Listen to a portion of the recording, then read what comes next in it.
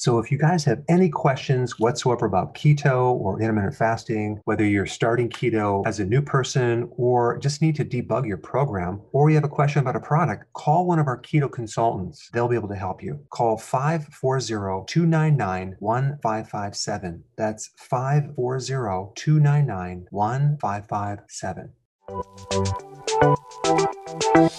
Welcome to the Dr. Berg's Healthy Keto and Intermittent Fasting Podcast, where Dr. Berg takes you on the journey for the truth about getting healthy and losing healthy weight.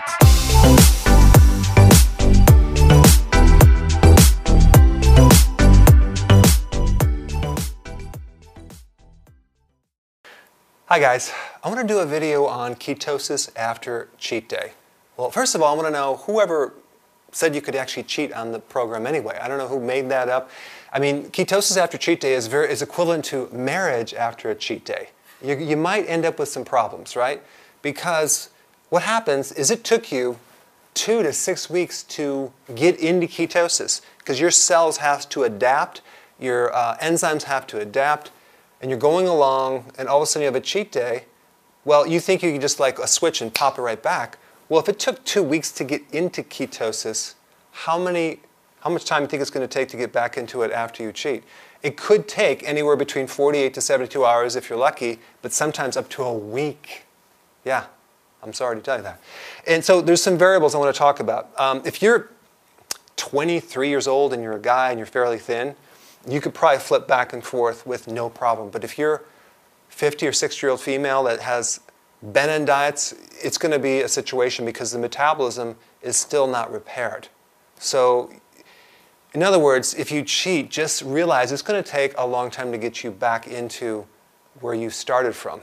Now, sometimes people will, when I evaluate them, I find out they haven't gone back to the original eating plan. It's somewhat of a modified ketogenic diet where each day they're eating a little bit of the wrong food. Well, they'll never get back into ketosis because the whole hallmark of ketosis is low carbs, really low carbs, okay? So the variables are metabolism. So that's going to predict how fast you can get back into ketosis. If your metabolism is good, you could probably get back to it and fast. Also, your age.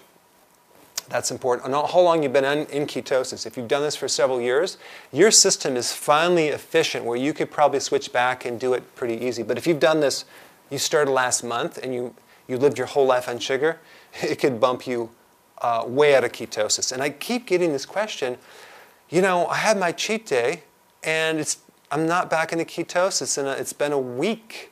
I said, well, you're not quite there yet. So, and I don't know who gave you authorization to cheat anyway, but I never did. And then how well you're sticking to ketosis when you're doing it, and then how much you cheat. So if you're cheating the whole day versus, let's say, one meal, that could be a variable as well.